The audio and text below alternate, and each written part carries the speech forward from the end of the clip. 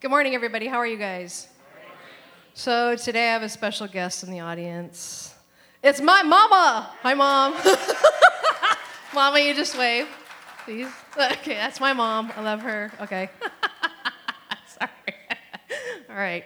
Anywho, so last week I talked about the theology of the Holy Spirit and why that's important. It is important because how we conceive of a thing or a person is how we are going to interact how are we going to allow that, whatever, that thing, that person, that movement, that theology, that philosophy to impact our life. And so that's why we are studying this. I read you guys quotes last week about how most evangelical Christian churches conceive of the Holy Spirit as just kind of like good vibes from God. And we know so little about who the Holy Spirit is and how he functions. And so that's why it's important to get a full picture. I'm kind of laying the groundwork for the rest of the service so that when we study, we're like, oh, okay, that makes sense. I get that. Okay, we're building on this.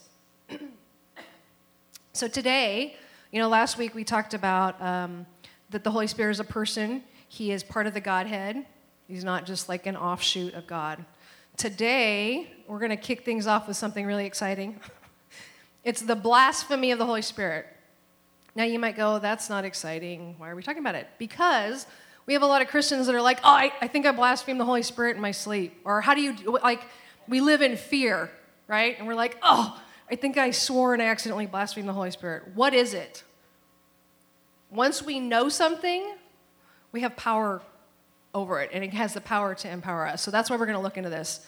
Okay, let us look at Matthew 12, 22 through 32. We have it up on the screen too. This is Jesus interacting with the Pharisees.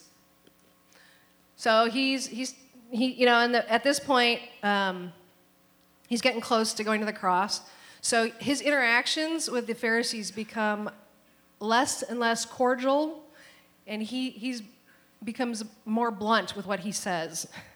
So this is one of those cases. Okay, so then it's the group, people, then they brought him a demon-possessed man who was blind and mute, and Jesus healed him so that he could both talk and see.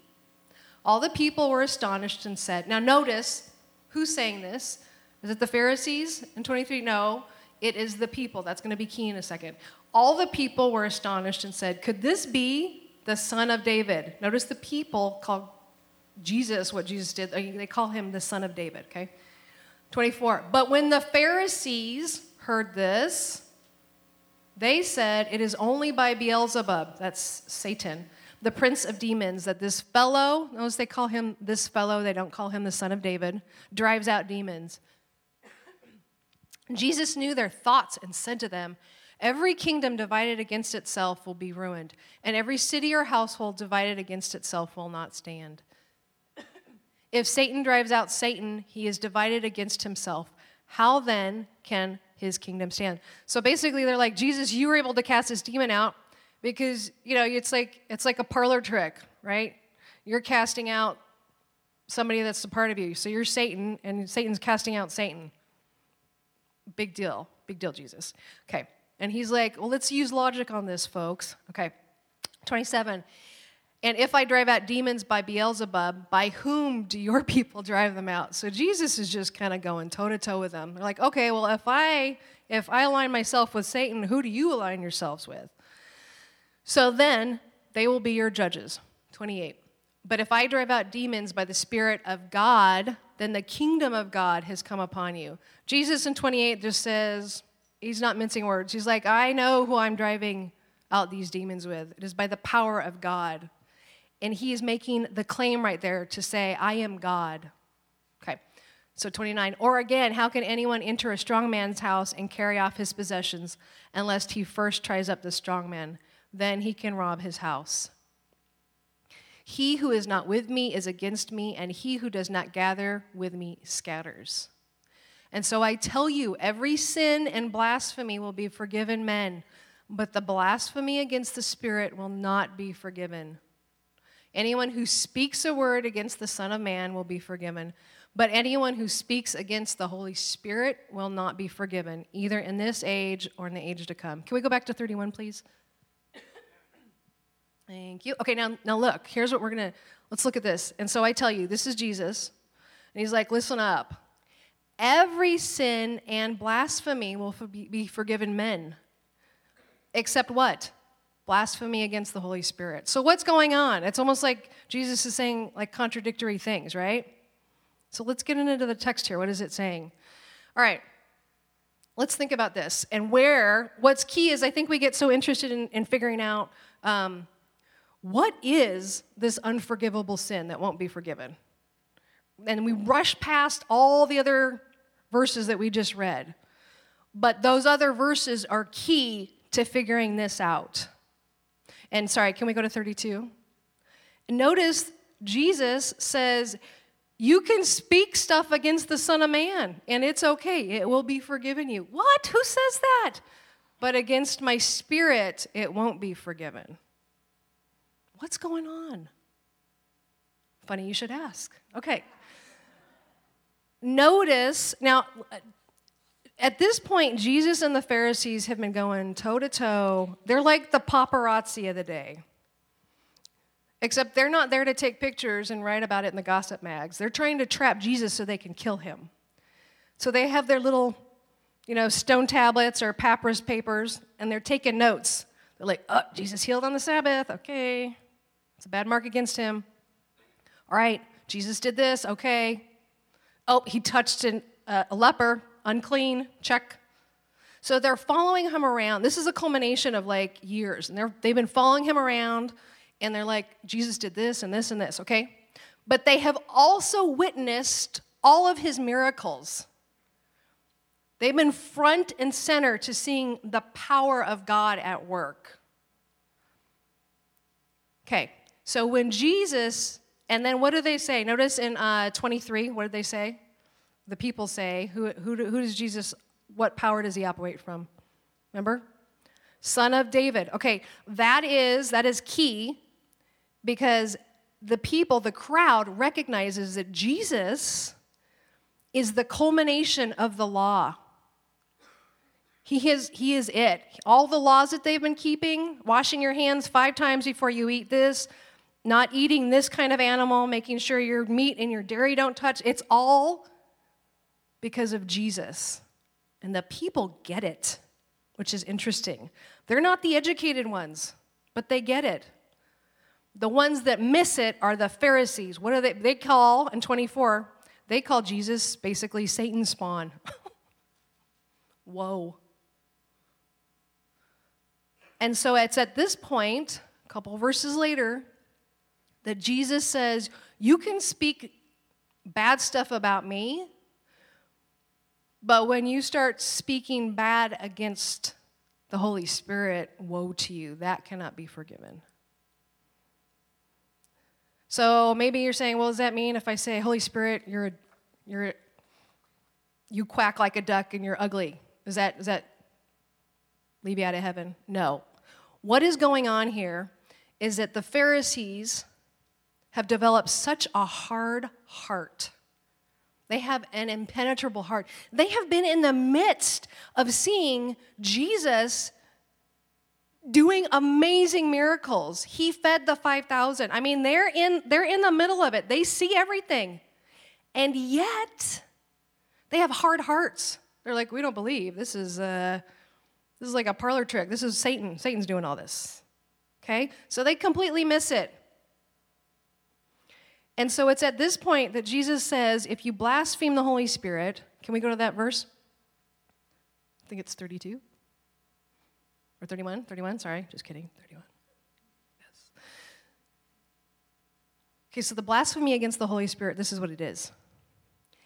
The work of the Holy Spirit, which we're going to get into in the next point, is making sure that the adoption, when we accept Jesus into our heart, we say, Jesus, I love you. I want you to be Lord of my life. Okay? So we step from being under the old Adam, okay? Because Adam blew it, right? So our spiritual DNA is jacked up, right? So we step from there to being under the new Adam, which is Jesus. So we have new life, and our spiritual DNA gets rewritten, okay? So the Spirit comes into our hearts and seals the deal, basically, and says, you are going to be a new person in Christ. You are going to heaven. You get to stand on a different line now. You're under the new Adam, okay? Now, to blaspheme the Holy Spirit is to deny that work and to have such a hard heart that you say, no, I'm not going to let you seal me in Christ. I refuse. I will not submit. And this is what we see going on with the Pharisees. The Pharisees become either more entrenched at this point. They're like, we're going to wash our hands not 5 times, we'll do it 50 times. We're going to be better at the law. We're going to double up on the law. We're going to do it ourselves. And they miss the point, which is you cannot do it by yourself. You need the grace and the power of the Holy Spirit. And that's what it is. It is to deny the work of the Spirit. So let me have this cheesy little explanation here. So let's say these are the Pharisees, okay? And they're made to receive the truth. Okay, it's a vase, and I have saran wrap on top of it. Right? And so Jesus, in this instance, right, he's trying to talk to them. He's like, I am God. I'm in your midst.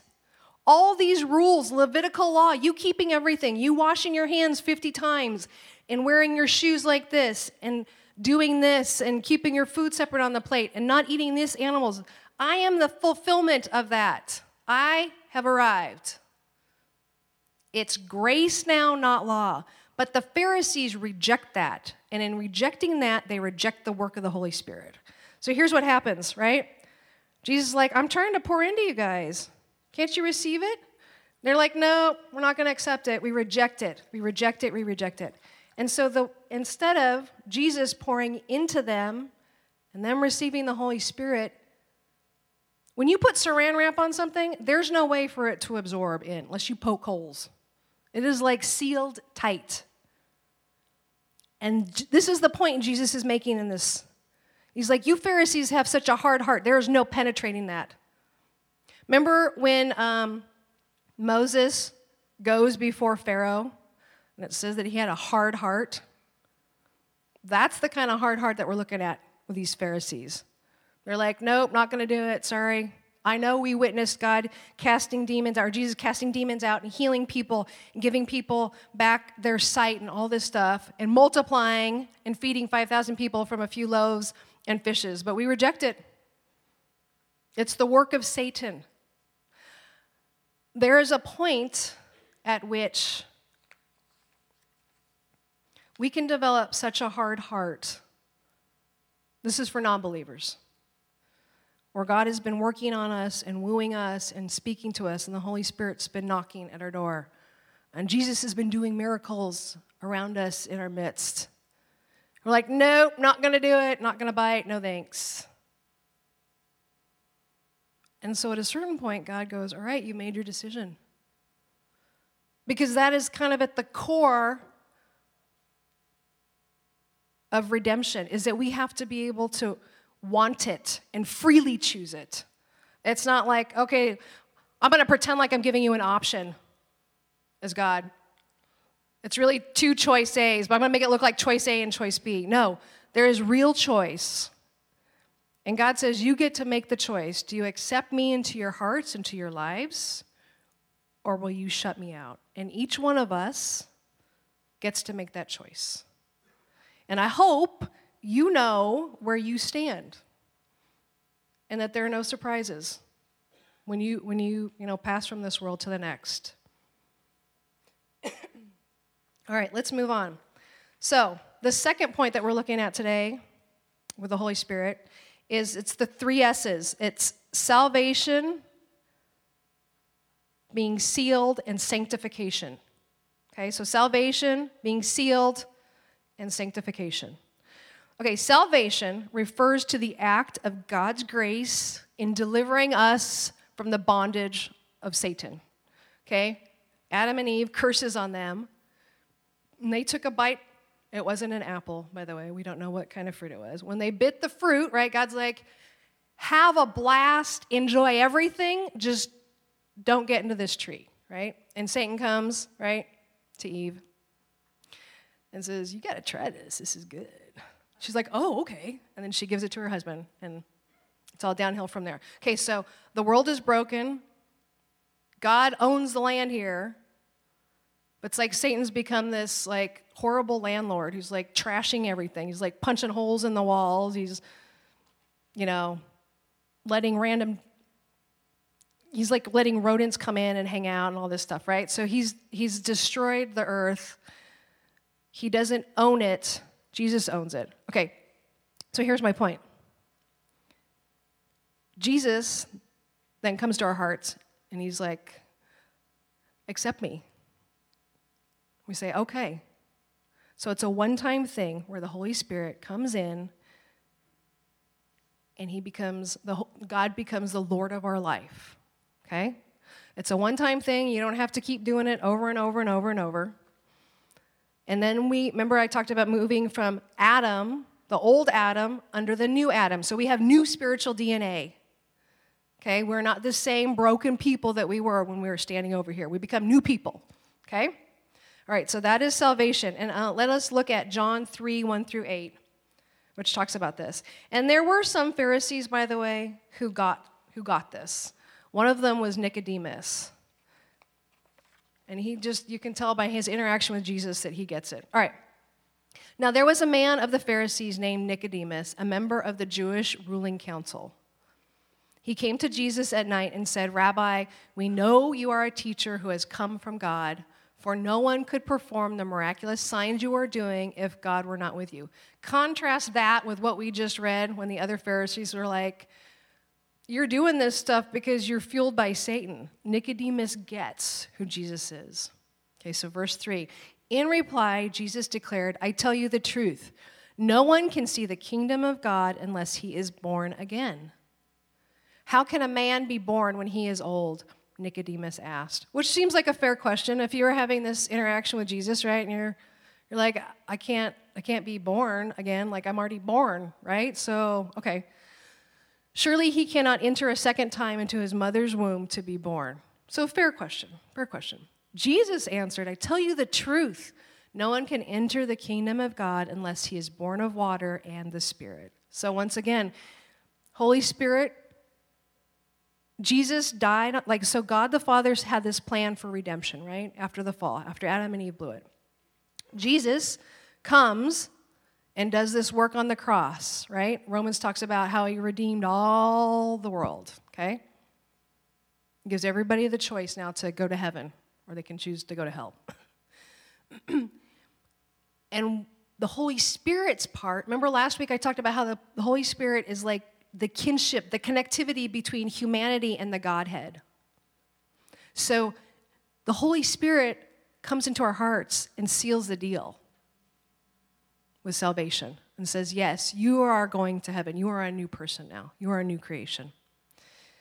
All right, let's move on to this idea of sealing. Meko say, what? What's sealing? What is this about? Is there leaky plumbing? No. Let's look at this. 2 Corinthians 1:21. Now, he who establishes us with you in Christ and has anointed us is God, who also has sealed us and given us the Spirit in our hearts as a guarantee. This says pledge. Let's also look at Ephesians 1:13 through 14. It is in Christ that you, once you heard the truth and believed it, this message of your salvation, found yourselves home free, signed, sealed, and delivered by the Holy Spirit. This signet from God is the first installment on what's coming, a reminder that we'll get everything God has planned for us, a praising and glorious life. Okay, so here's the deal. This whole idea of seal. This seal thing has imagine a prism. Okay, this language here has a couple of different dimensions, which I'm going to get into, so hang with me.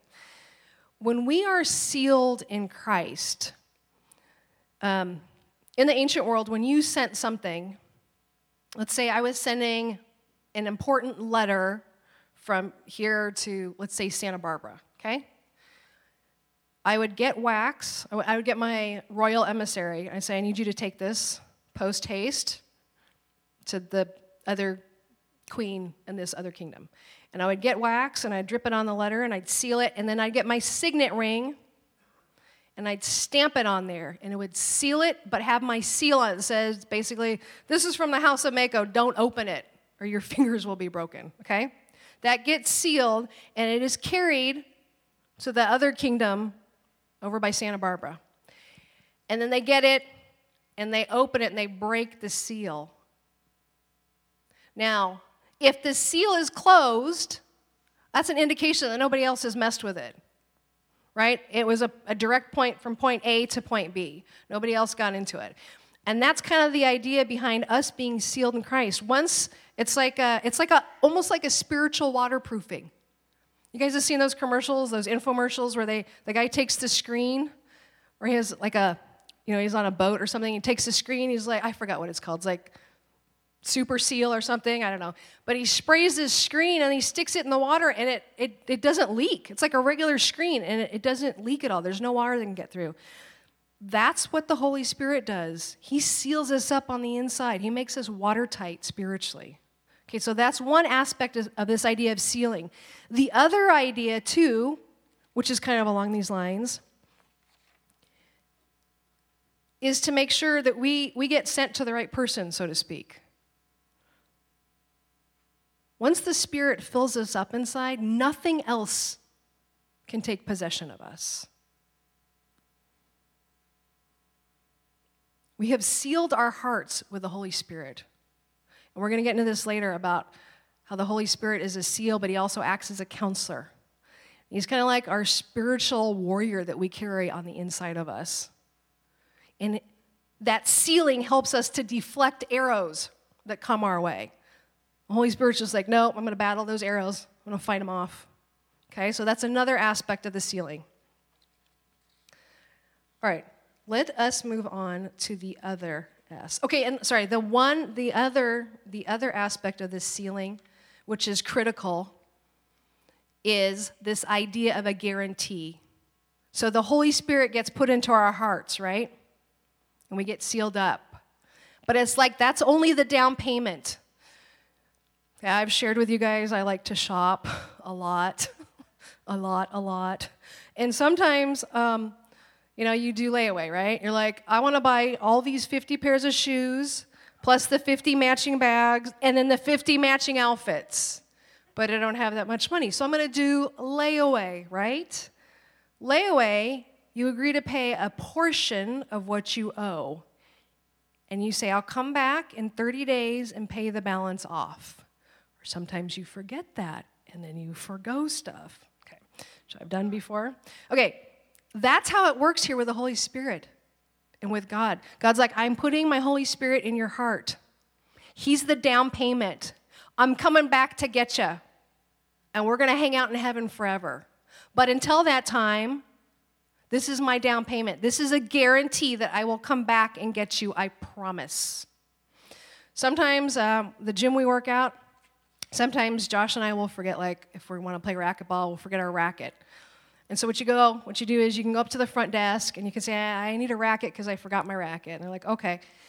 So you have to give them either your driver's license or your car keys. Two very valuable things. And so you give it to them, and that guarantees that you will come back and return the racket because you've made a very valuable down payment. It is like that with the Holy Spirit. And like God is saying, I have not forgotten you. I'm not leaving you alone. I will come back and get you. This is only the down payment, but this seals the deal pretty much. This is as good as done. All right. Now, the next portion of what we're going to talk about, we're going to look at John 16 through 26. But before we do that, I want us to watch a skit. So we're going to have Zeke Ward come up, Isabel Ward, and Tamara Skinner. And they're going to do this little skit for us about how the Holy Spirit functions in our life.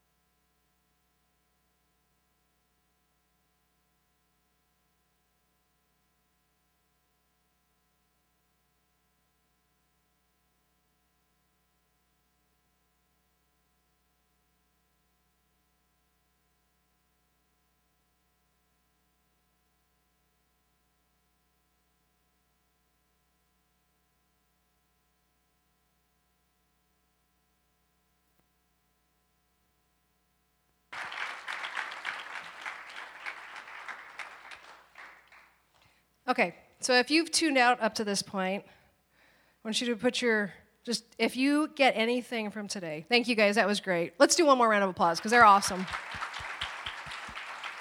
Thank you guys. If you have tuned out maybe, because you're like, yeah, I get salvation, I get how that works, okay, I'm not interested in sealing, okay, anyways. If you tune in to anything that I say, please listen to this part. And here's why. Let's read John 14, 16 through 26. I know that's a chunk. We're only going to focus on a couple of the verses, but. And I will ask the Father. Now remember, at this point, Jesus, his disciples they're devastated, right? Because Jesus first of all, he goes to the cross and he dies. He doesn't pull any miracles on the cross. He's not like, okay, I'm done. I'm out of here. He dies on the cross. They take his body down. They take him to the grave, right? And then they can't find the body. For a Jewish person, that is like adding insult to injury, to not find the body. Where's the body? We need to properly prepare it and bury it. And there's no body there to bury what, right? So all this is going on, and then Jesus reappears to the disciples, and they're like, yay, we win on a high note, right? And Jesus is like, guess what? I'm here for 40 days, and then I'm going to be gone. Can you imagine emotionally what they've been going through? They're like, what? First of all, you said you're the king, you're the Messiah, new kingdom, and then you die on the cross and you leave us. We're scurrying around like cockroaches. What's going on? And then you resurrect and you're like, I'm here, but just for a little bit. Well, what kind of sick game are you playing with us, Jesus? What's going on? And Jesus tells them this, and I will ask the Father, and he will give you another counselor to be with you forever. Now remember, that's the idea that it's another of the same kind. Remember? Jesus saying, here, I'm this one type of counselor, and when I leave, I'm going to leave you with another of the same kind, the Holy Spirit. Okay, the Spirit of truth. The world cannot accept him because it neither sees him nor knows him. But you know him, for he lives with you and will be in you. I will not leave you as orphans. I will come to you. Before long, the world will not see me anymore, but you will see me. Because I live, you also will live. On that day, you will realize that I am in the Father, and you are in me, and I am in you. Whoever has my commands and obeys them, he is the one who loves me. He who loves me will be loved by my Father, and I too will love him and show myself to him. Then Judas, not Iscariot, so not the one who betrayed him, said, but Lord, why do you intend to show yourself to us and not to the world? Jesus replied, if anyone loves me, he will obey my teaching. My Father will love him, and we will come to him and make our home with him. He who does not love me will not obey my teaching. These words you hear are not my own. They belong to the Father who sent me. All this I have spoken while with you.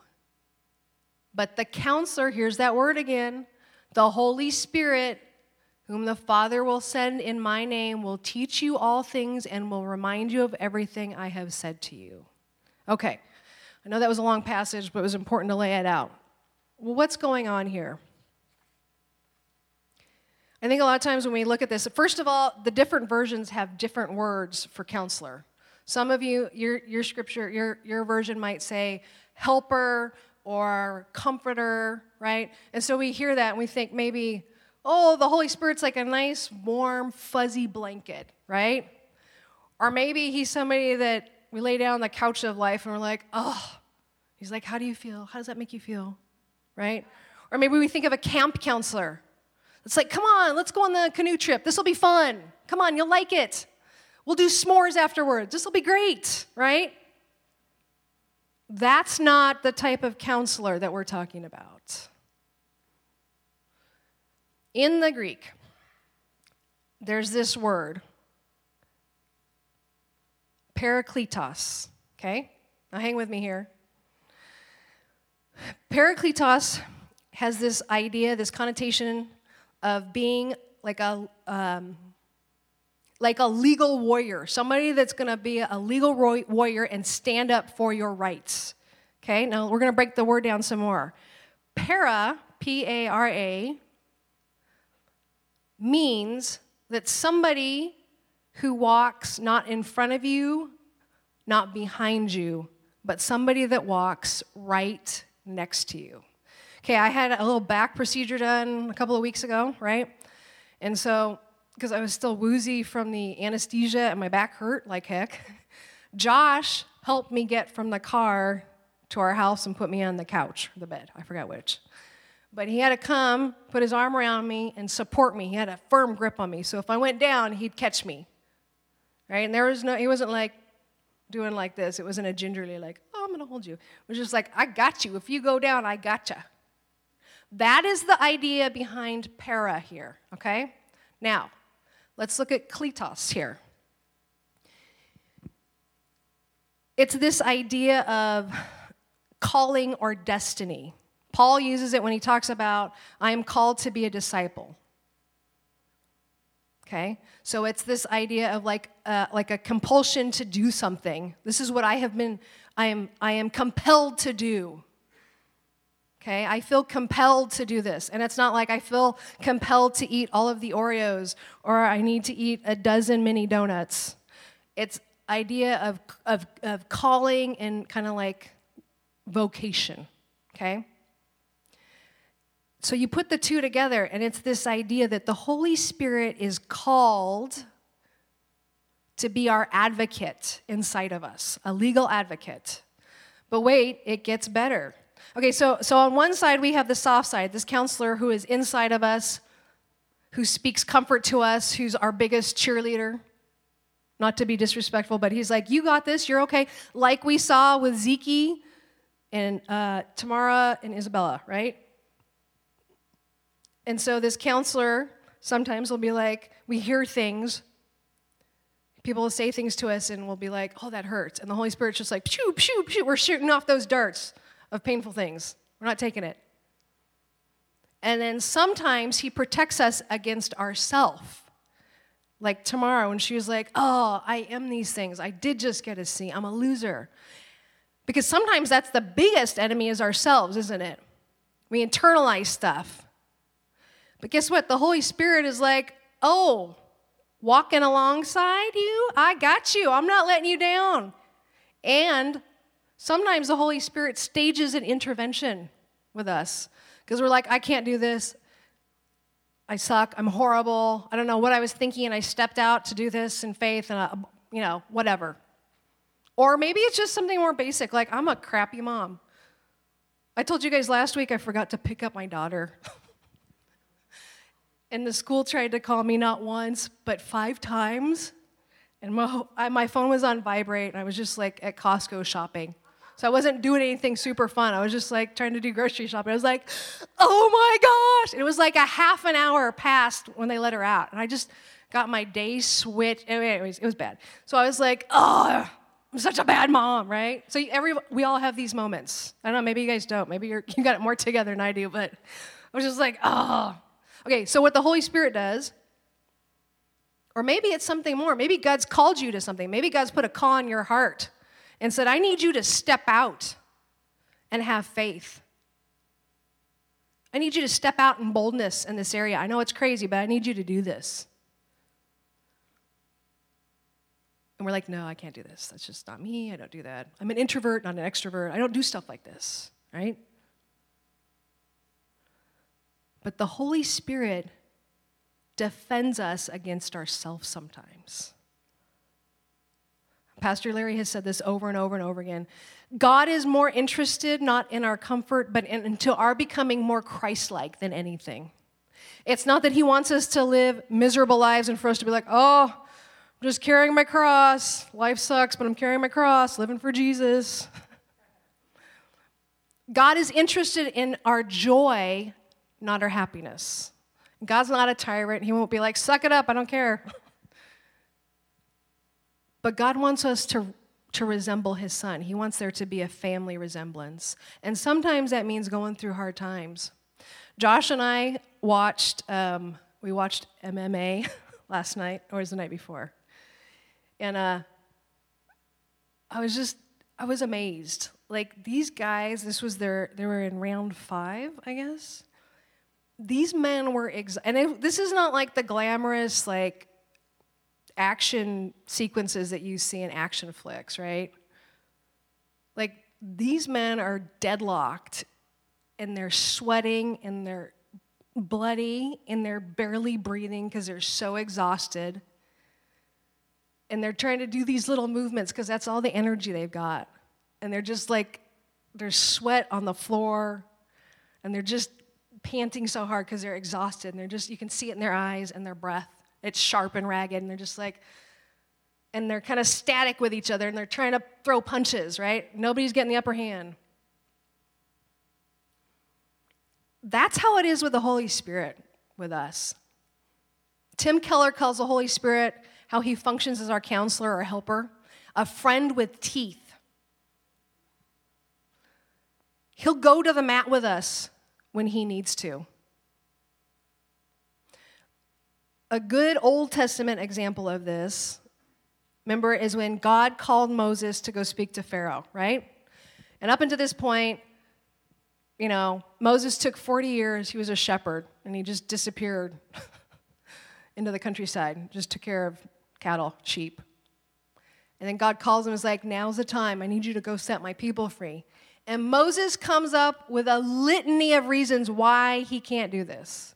Which I have to say, if God was like, I'm going to have you go from doing potty training with your daughter, and I want you to go be a representative on Capitol Hill, I'd be like, what are you talking about, God? I'm still in, like, giving Sophia points for, like, she's obviously potty trained now, but this was when she was potty trained. Like, if God was like, okay, you're potty trained now, but this is what I want you to do. And that kind of happened. I was potty training Sophia. We're watching Dora the Explorer. And we've got a little Elmo potty thing in our bathroom, right? And we're just working on, like, the reward system. And somehow it's not clicking, and I'm just frustrated. And God's like, I want you to lead. I want you to start up a college group at church. And I went toe-to-toe with God for a long time. I was like, you don't understand. My vocabulary in my world is like Elmo, Dora the Explorer. Good job. We have a good job, poster in the bathroom to encourage Sophia when she goes potty.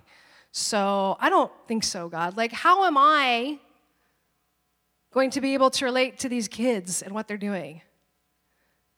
I was like, sorry, God, I'm not going to do it. And God just kept knocking. Hello, it's me. I need you to do this. I'm not going to do it, God. And then at the same time, too, I was trying to finish up my master's degree. And God was just like, and I was like, I don't have time. I barely have time to eat and breathe and sleep. And God's like, hello, it's me again. I need you to do this. And I was like, I felt so inadequate. But you know what? I showed up, finally. I was like, I don't care. I'm not really asking you, I'm telling you. You got it? Okay, now that we're on the same page. And that's how it was with Moses, right? He came up with this reason, I'm not eloquent with words, and I fumble when I talk, and I don't have good posture in front of people, and oh my gosh. And God's like, okay, got it. And Moses just kept coming up with these reasons, and finally God he got mad at Moses. He wanted to backhand Moses. Spiritual term, backhand. But that's how the Holy Spirit is with us. Kind of how Zeke had to blow the whistle a good couple of times with Tamara when she was freaking out. Because a lot of times when God calls us to something, right, the Holy Spirit is whispering, he's knocking on our door saying, I need you to do this. And we're like, no. He has to blow the whistle and say, get your butt in the game. You need to do this. Be a player. Don't sit on the sidelines. Get in there. And I know it's scary. Yesterday at the women's retreat, we had a woman speak, Peggy Stapleton. Got it, okay. First service, I botched her name. She has this incredible organization/ministry that is heaven-bent on breaking the sex trafficking here. Inland Empire is like one of the most horrendous offenders in that area. This is a huge gateway here that we have. The truck stops, Pomona. We live in Ontario, actually, and like 2 streets down is Holt. Ton of sex trafficking that goes on. Well, this lady, Peggy, told her story. She spoke. And she was, she had this idyllic life, and then she watched her husband die before her. And everything just went to hell in a handbasket. And then she got into the pest control business. She wasn't the one answering the phone, though. She was like crawling under houses. She was the one out there killing the bugs. And she did that for 7 years. And then God, through the Holy Spirit, came knocking and said, I need you to do this for me. I need you to step out and speak up for these girls that have no voice. These girls that are being imprisoned by the sex trade. I need you to step up. And at first she was like, God, I'm a pest control lady. I kill bugs and spiders and cockroaches. I know how to lay down a good perimeter around your house, but I don't know anything about this. But you know what she did? She stepped out. She was faithful. And she shared a little bit of her story. It was crazy. One of the stories was how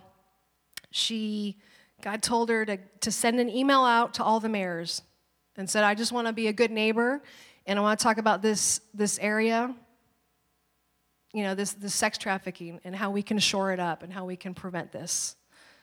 So she did a cold email out to all these people, all these mayors. Only one mayor responded back.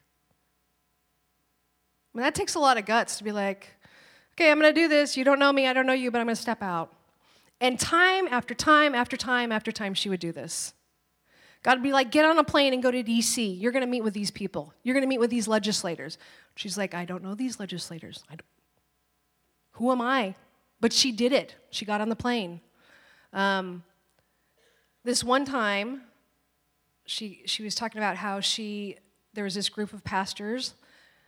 God put it on their heart to rent an airplane, and they would sprinkle oil out of the airplane over this. They'd fly over the Inland Empire and pray over it and sprinkle oil on it to break the bonds of poverty, that mentality, sex trafficking, break the bonds. And so this one time, they're like, guess what? You're coming with us this time. She's like, I don't like heights, and I don't do airplanes. But they're like, God said you're coming. So she gets in the airplane, and she was, I think, at the end of doing pest control stuff. We're done with it by this point. So the ironic thing is she gets in there, and they had the pumps that you use in pest control to spray the thing. They had that. That's what they were dispensing the oil out of. But the guys were like, we don't know how do you do this? She's like, well, you got to prime it first. So she's like, God had a sense of humor. But she got on that plane, and she started pumping the oil out and praying. She closed her eyes when she was doing it. But she said the power and the presence of the Holy Spirit in that plane was palpable because she dared to step out. She's like, I was a pet. This is what I did. I crawled under houses. I crawled into attics. And here I am proclaiming God's glory over the Inland Empire. And she just tells these stories about how she just kept doing this stuff. And now there's a filmmaker that followed them around. And God opened doors. God would be like, go meet with this mayor who she'd never met before. And she'd be like, hi, my name's Peggy, and I'd like to talk to you about this problem that's in your city. God just blew doors open. She went to the district attorney and had a meeting with him. And he's like, get this woman whatever she needs. Whatever resources she needs, get it to her. God just kept opening doors because she was obedient to listening to the Holy Spirit.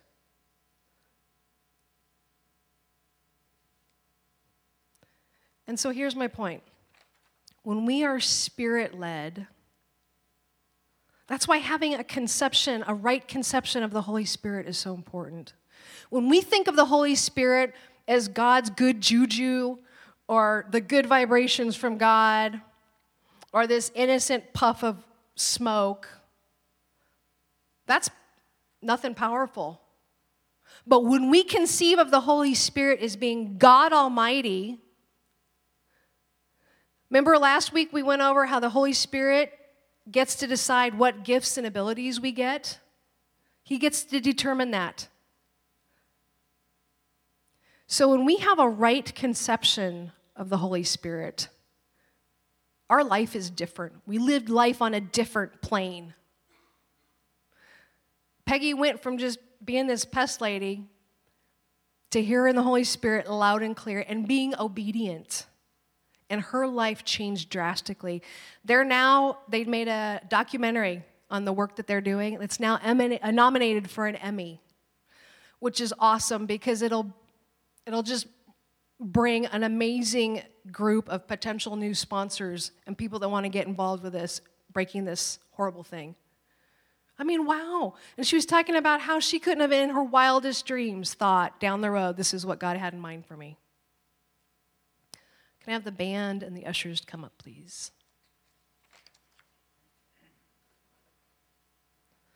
And so here's my point. I know last week I asked you guys to try and spend 5 minutes a day, in addition to your regular devotional time, listening to the Holy Spirit. Just saying, Holy Spirit, what do you have to say to me? I'm listening. I'm open. I tried doing it. I'll be honest, I did it. Let's see, there's 7 days in a week, right? I think I probably did it for like 5 days out of the week. And I'll tell you what, I didn't get any earth-shattering like, go do this, Meko. But I developed a sensitivity to hearing the Holy Spirit. It was like the Holy Spirit just got amplified. And so here's my challenge for you guys for this week. In what areas is the Holy Spirit saying, trust me, step out in faith. Be like a Peggy. Maybe you're like, okay, Meko, that's great. That's a great pep talk. But that's not me. That's not my life. Well, Peggy said the same thing. She's like, I didn't think I'd be doing what I'm doing. She is spearheading legislation. She's meeting with senators and Congress people. Wow. How does the Holy Spirit want to use you? When we're more sensitive to the Spirit, God can use us to do greater things. And maybe you're like, well, Meko, I'm just X. I'm just a student. I'm just a stay-at-home mom. I'm just a whatever. Who cares? Who cares? What does God want to use you for? And how can you yield to the Holy Spirit more? So here's my challenge for you this week. This week, I encourage you, spend 5 minutes in addition to your regular devotional time and say, Holy Spirit, how do you want me to change the world? Can you imagine if each one of us was that sensitive to the Holy Spirit and the Holy Spirit was like, and I'm with you guys, I'm not as brave as Peggy. I'm not there yet. Can you imagine, though, if the Holy Spirit was like, I want you to go talk to this person, and then that person turns out to be like a senator? I mean, your mind can just spiral the possibilities. If we stepped out, though, and we said, yes, Lord, yes, Holy Spirit, have your way, we could just think about it, you could turn your work upside down, you could turn your city upside down, you could turn your family upside down. And I think the Holy Spirit just wants that access. He wants us to yield and tap out and go, okay, like the MMA fighters. Okay, you win. I tap out, you win. I yield. There is so much that needs to be done, and it can only be done by you, and that's not a cliche. If a pest control woman who's used to slinking around is being used by God to change a cultural, horrible phenomena, how can God use you? So my challenge is this week, you ask God, you ask the Holy Spirit, how would you like to use me? Be sensitive to that. And I would love to get your stories. Call the church office or send me an email. God wants to use us. There's work we got to get done. And there's work that only you can get done. And you, and you, and you, and you, and you. God's called us to something. It can be scary, yes. But when we have the Holy Spirit inside of us, who is para, alongside of us, carrying us, fighting for us, defending us, we got nothing to lose. Let's pray. Jesus, thank you so much for giving us the Holy Spirit. Thank you, Holy Spirit, for the work that you do in our hearts and that you love us so tenderly, so passionately. God, I pray that we would be yielded to you this week, that we would hear you differently. Holy Spirit, we say, come, fall on us. We want to yield to you because there is no greater joy than to being yielded to your work and your will. God, we give back to you out of thankfulness, out of joy, to say thank you for first giving to us. We love you so much, and we thank you for the gift of the Holy Spirit. Holy Spirit, thank you for doing your redeeming work in our hearts, the transformative work. We love you. Amen.